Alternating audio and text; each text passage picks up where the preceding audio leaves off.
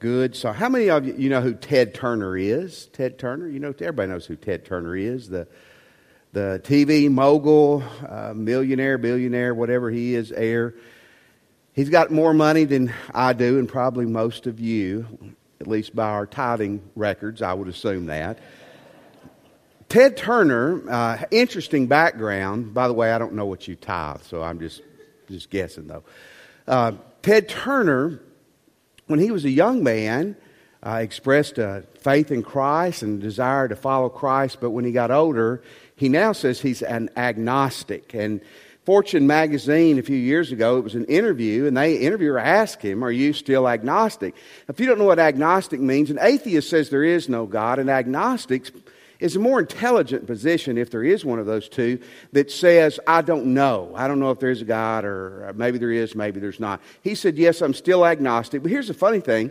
He said, but I still pray for other people. If I have a friend who is sick or in need, I pray for them. And he said this, hey, what can it hurt? Well, I want to tell you, if a person knows Jesus as their Lord and Savior and they're praying, it's not what can it hurt, it's it can move the world if it's done properly.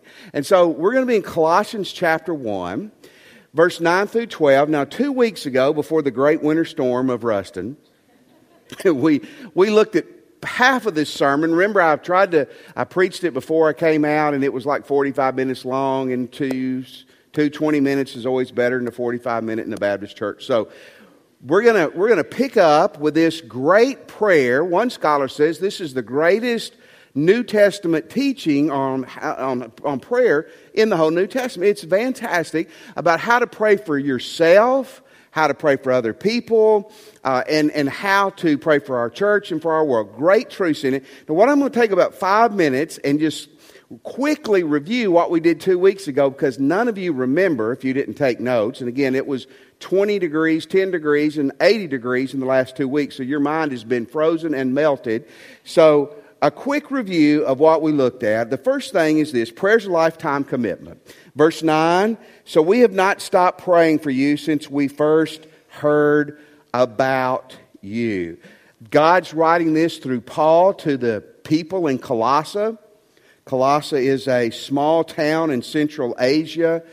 It's near Laodicea. Laodicea is mentioned. It's the lukewarm church, remember in Revelation, where God says, I'm going to spew you out of my mouth, which are those, you never forget that when you heard that as a kid.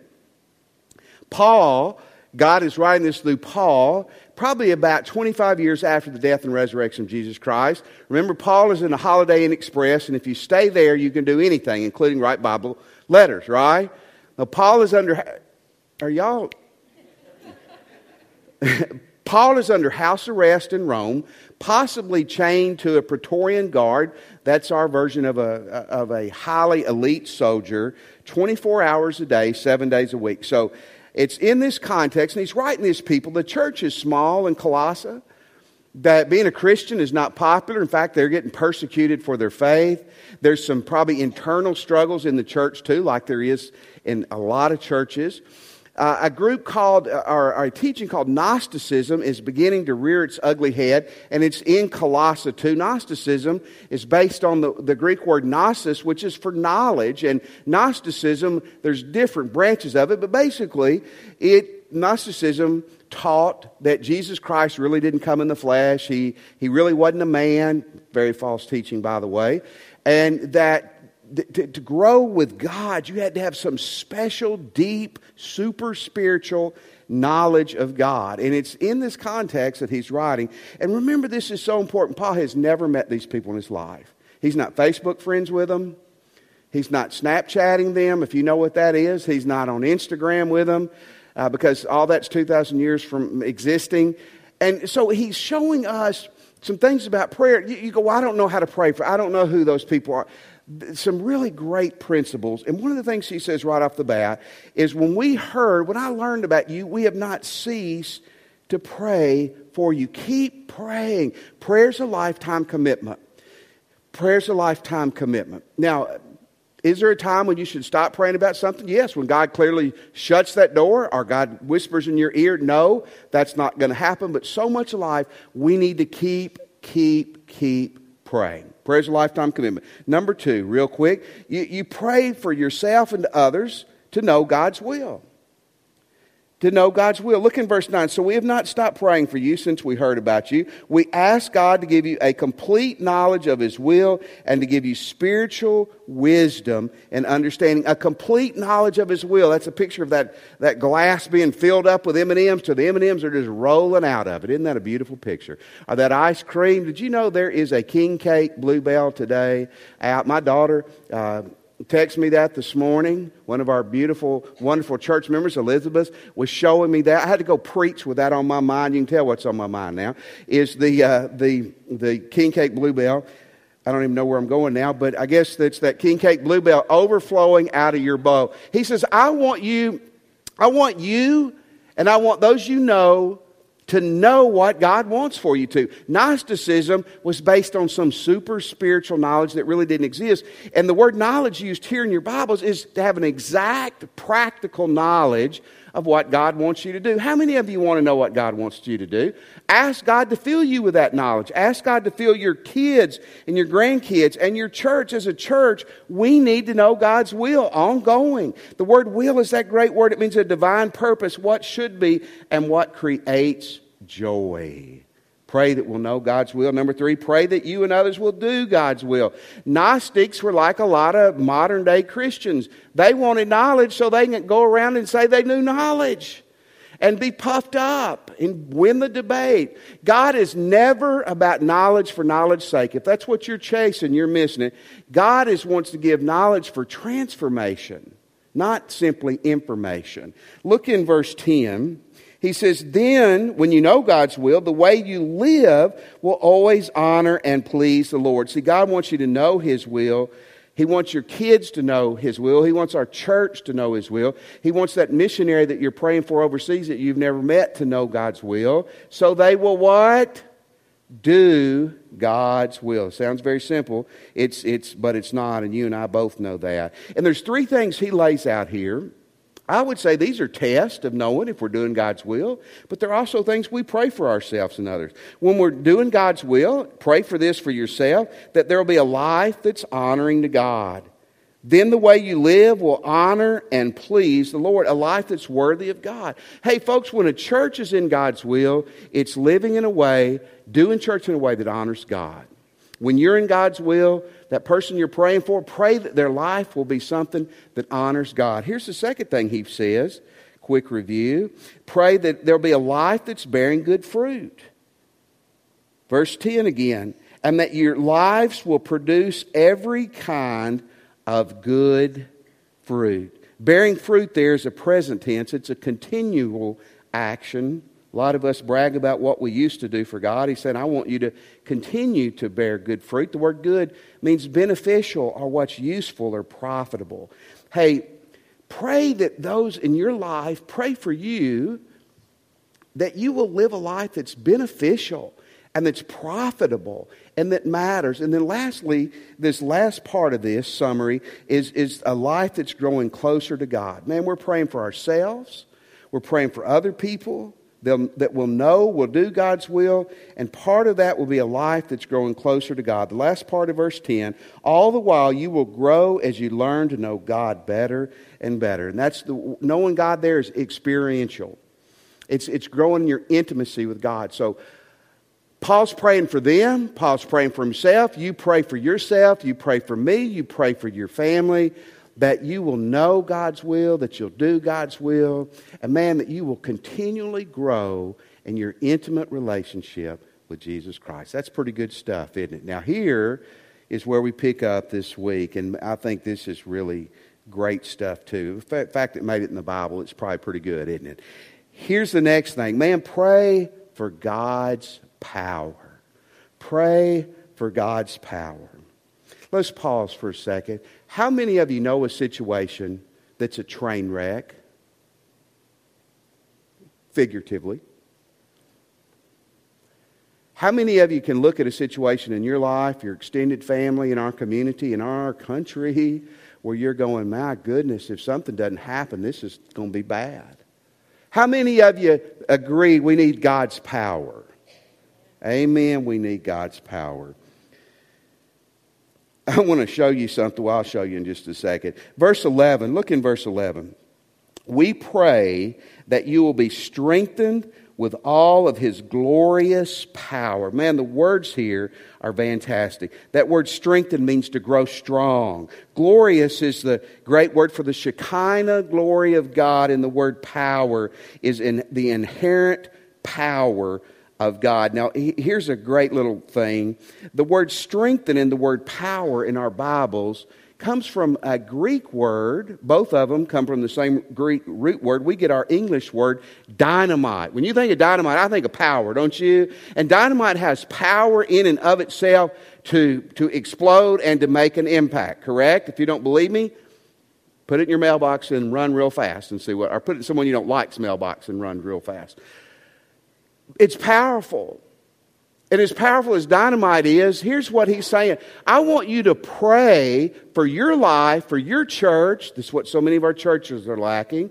For that family member, that friend, or that situation, that the power of God, the glorious, magnificent, inherent, unlimited power of God will get in the middle of it and change the game. That's a great prayer, isn't it?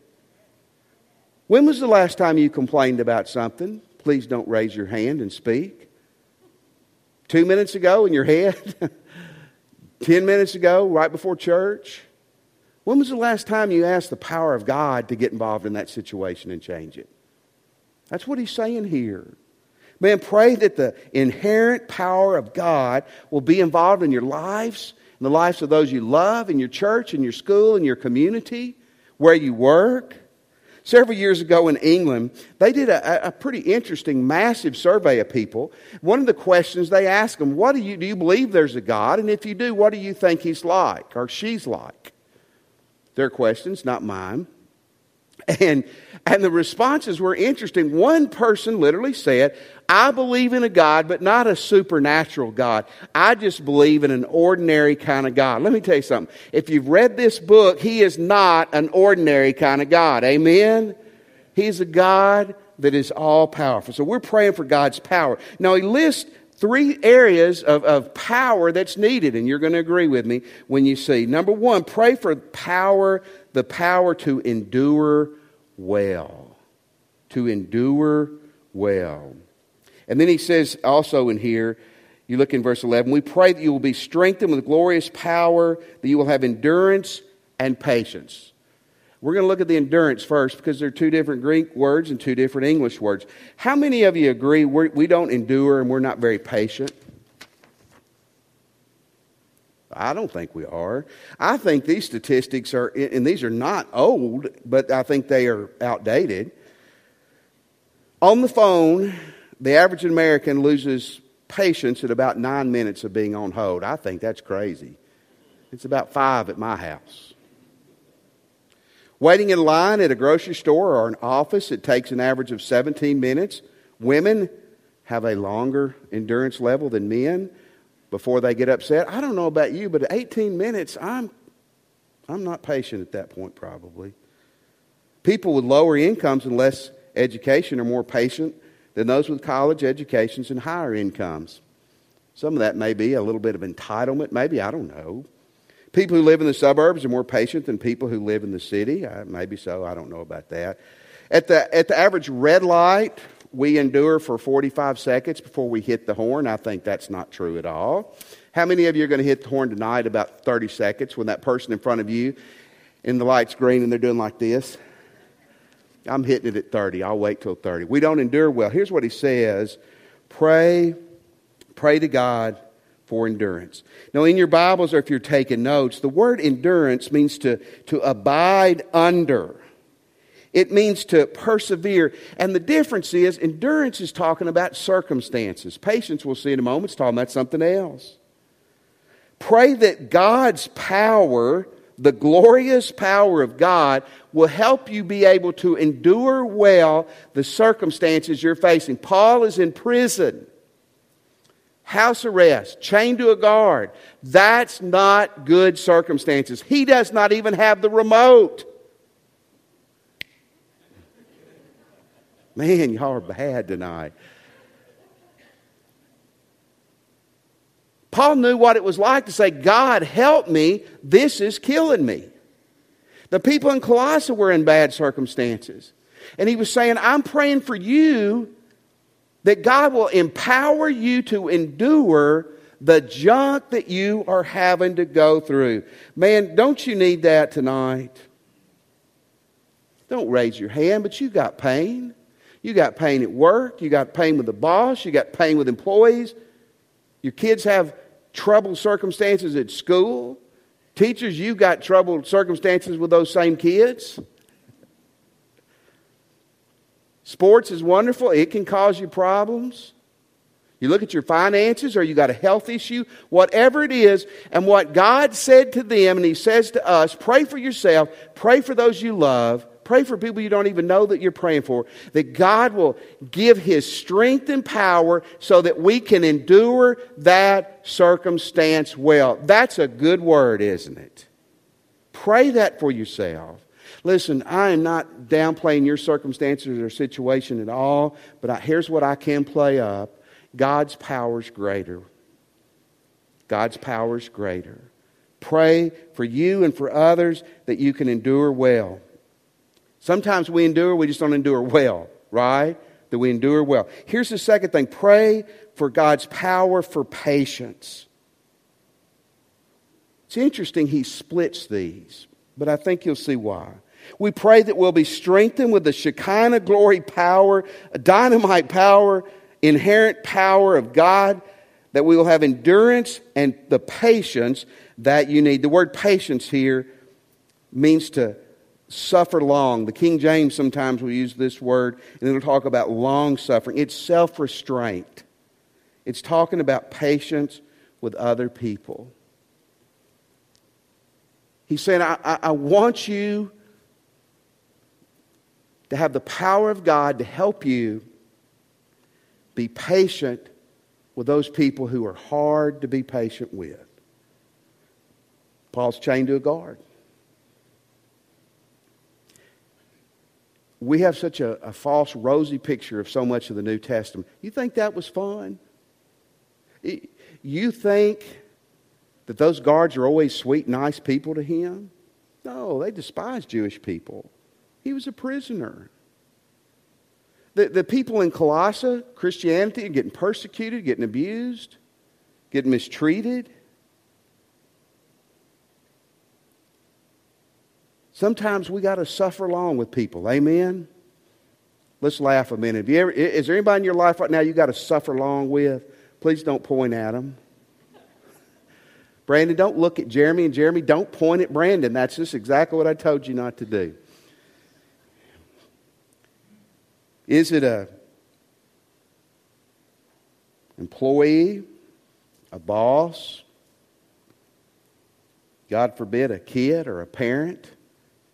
Isn't it funny? Kids drive us crazy, and then eventually we get the privilege of driving them crazy if we live long enough. Isn't that good, Alicia?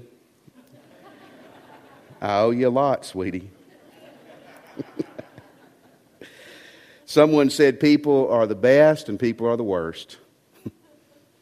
People give life to us and they suck it out of us, don't they?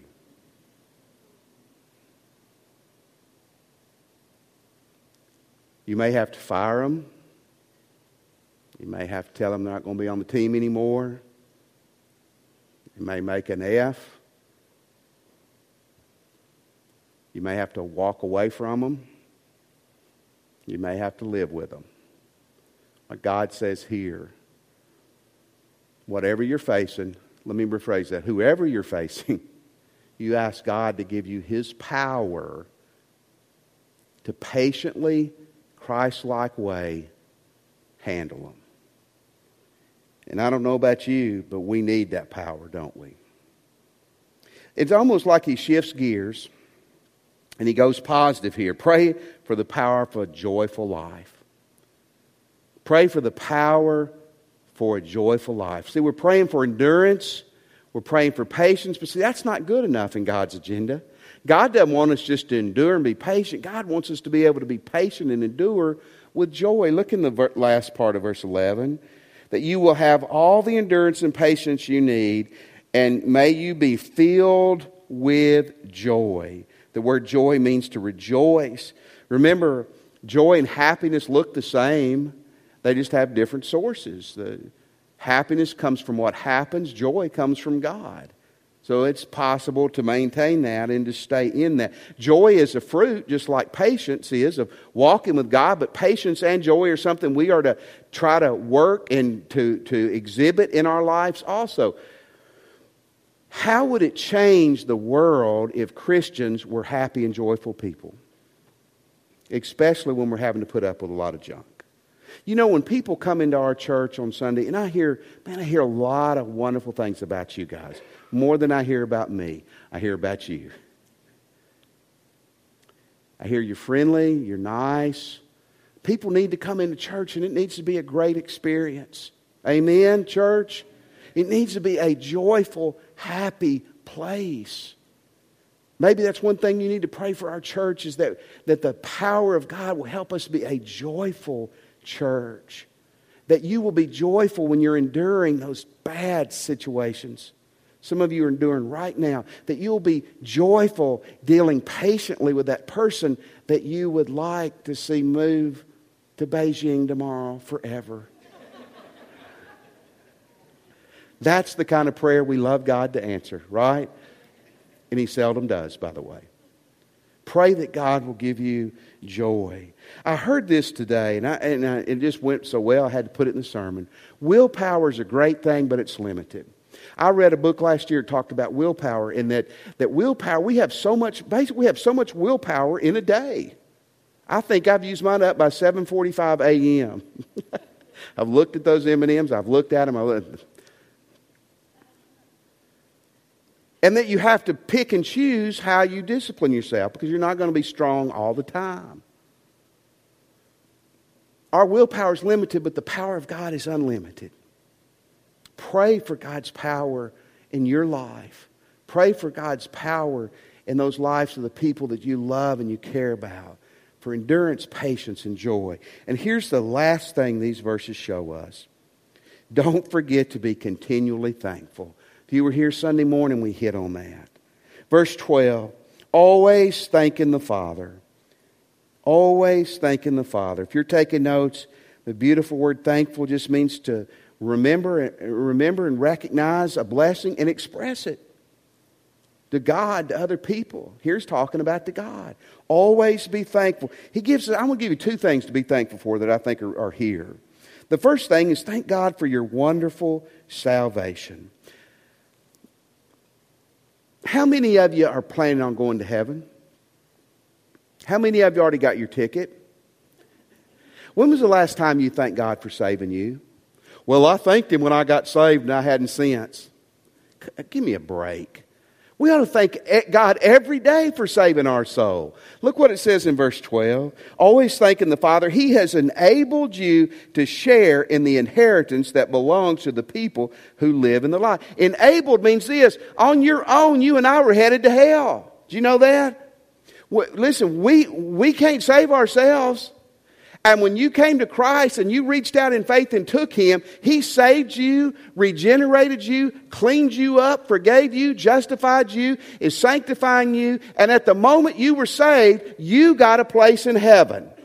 That is not an inheritance that you'll get on the dotted line someday. Your name got written down that moment. Isn't that wonderful? So God has enabled you. In other words, He's made you fit for heaven. Isn't that great? I sure hope we have hair and we don't have calories, but we're fit for it spiritually right now. Isn't that great? Some of you don't want hair and you want to be chubby. I don't. Not in eternity. I want to be able to feel the breeze, as you walk down the streets of gold in your hair. See the bangs in front of your eyes, which has been many years. Literally, the idea here is of a transfer. A transfer of ownership. See, at one time you and I belonged to the devil. Now we belong to God. And when you got saved, God transferred ownership of you to Him.